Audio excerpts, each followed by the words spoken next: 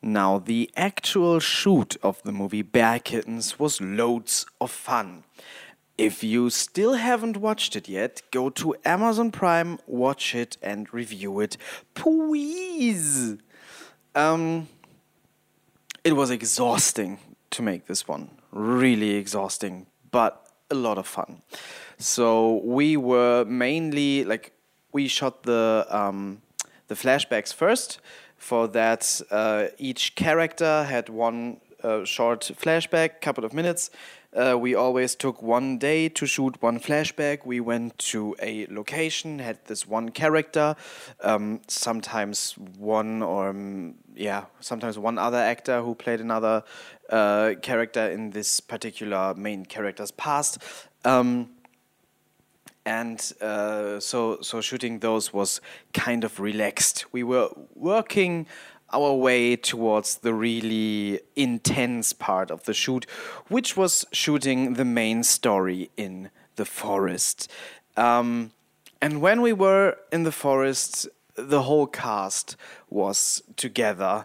And that meant that there were always around 10 young women who knew each other kind of well, and they would be really happy all the time and have lots of fun, which tends to get very loud between the takes.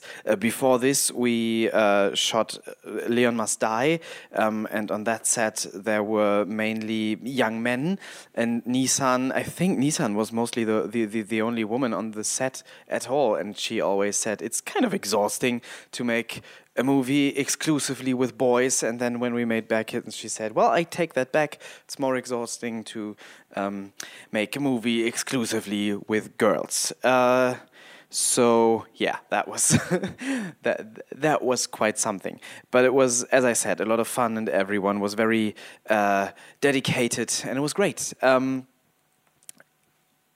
When we shot the flashbacks, there was one flashback that didn't work out the first time. The night before we were going to shoot this, the other actor, so it's the flashback that the character Sophia is in. So the flashback that where she's a model going to an amateur model shoot, and the photographer is kind of creepy. And the guy who was supposed to play the photographer, he said he did not have any time after all, and he said this the night before we were supposed to shoot the scene. We could not postpone it for a bunch of reasons, so we asked around if anyone could just play that creepy photographer, and nobody could. I was thinking of playing him myself, but Nissan said, "Don't do that. You need to be behind the camera. Plus, you can't put yourself in there and play a creep. That will come across sort of creepy." And then I agreed. And we were looking for an actor to do it. We did not find an actor on such short notice. Whom we find was the roommate of one of the other actresses. Now, this roommate, it was so nice of him to do it, but he wasn't an actor. And the monologue delivered by that creepy photographer is sort of complicated, even for an actor, and a non-actor just could not do it. He tried his best. He soldiered through. We had an exhausting day trying to shoot this thing, and I think it was for no one was it more exhausting than for him. But it didn't really work, and the scene was a weak point in the film for a very, very long time. Actually, the actor who was supposed to play the part and who had said to us that suddenly he did not have the time to play the part, he was there that day and that time to watch. I'm serious. His girlfriend was there to be photographed for the wall in that scene. In that scene, the wall was supposed to be covered by creepy pictures, and his girlfriend was going to be one of the models in one of those pictures. And he accompanied his girlfriend to our set at that specific time when he was set to shoot the scene, and watched his girlfriend's photo shoot that Nissan conducted the photo shoot. She photographed everyone, and for that he was there, and he was watching that, like right outside while we shot the scene inside. That was I was angry, but okay, that dude's not going to get any more parts in films by me, dickhead. We reshot that scene later with a fantastic actor, and it's great now. We shot the main part of this film, as I have said before, in a forest park thingy in Hamburg, close to the airport. Annoying decision. We had our base, like if you go right into that forest, you sort of leave the tracks. Then at some point you encounter, I don't know, it's a little area. There's a little hut in there. You see it in the movie. That's where the Bearkittens set up their camp. That was where our base was every day. And every day, a new group of reefers would come and say, "This is ours. We set this up." And but they were all very tolerant, as reefers are, and sit around and watch us work while smoking joints. But every day, and new people every day. So either a very large group of people did this all together, or they were all lying. Whatever. They didn't really make any trouble. We had tons of bad luck during this shoot. Like, the weather was out of control. The planes, as I said, were annoying. We had to postpone many scenes. One day, the camera even refused to work, and Nissan had to go and get another one for the rest of the day. And lots of scenes got postponed until the very last day. The last day was 3 days, basically, with lots of group scenes. Never underestimate a group dialogue scene. Sometimes I tend to think, well, they're all just sitting around and talking, so there's not much to do here. There's a lot to do there. So many fucking setups. The more characters you have in a scene, the more exhausting and annoying it gets, because the scene doesn't get more interesting with every setup. Like, if you have a, let's say, 2-page dialogue scene with 2 characters, you go through that scene, I don't know, maybe 10, 15 times. If you have a 2-page dialogue scene with 10 characters, you go through that scene often. Very often. It's no fun. So yeah, the last day was 3 days, but everyone powered through, knew their lines, was at the top of their game. It was fantastic, and it would have been impossible. It should have been impossible, but we made it, and it was all thanks to that fantastic cast. So thank you all a lot again. Now I will go on a little sidetrack, because I want to talk about cooking for the no-budget set. I was actually often joking about maybe writing a cookbook in this direction, because I think it started with Leon Must Die or Bearkittens. I think Bearkittens was the point where it definitely took off, that I would cook for the catering, because you need catering on a no-budget set, but you have no budget on a no-budget set, so you sort of have to cook. So usually that will involve pasta, noodles.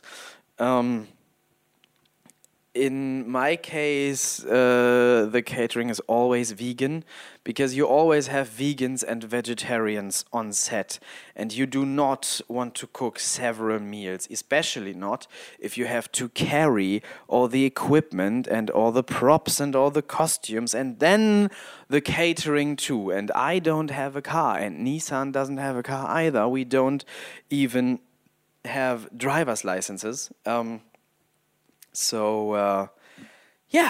We have to carry all of that stuff with our hands, and it's terrible. So I don't wanna carry 2 meals every day. So it's just vegan food for everyone. So far, nobody has ever complained or even really acknowledged it. Nobody has said, "Well, this tastes very vegan."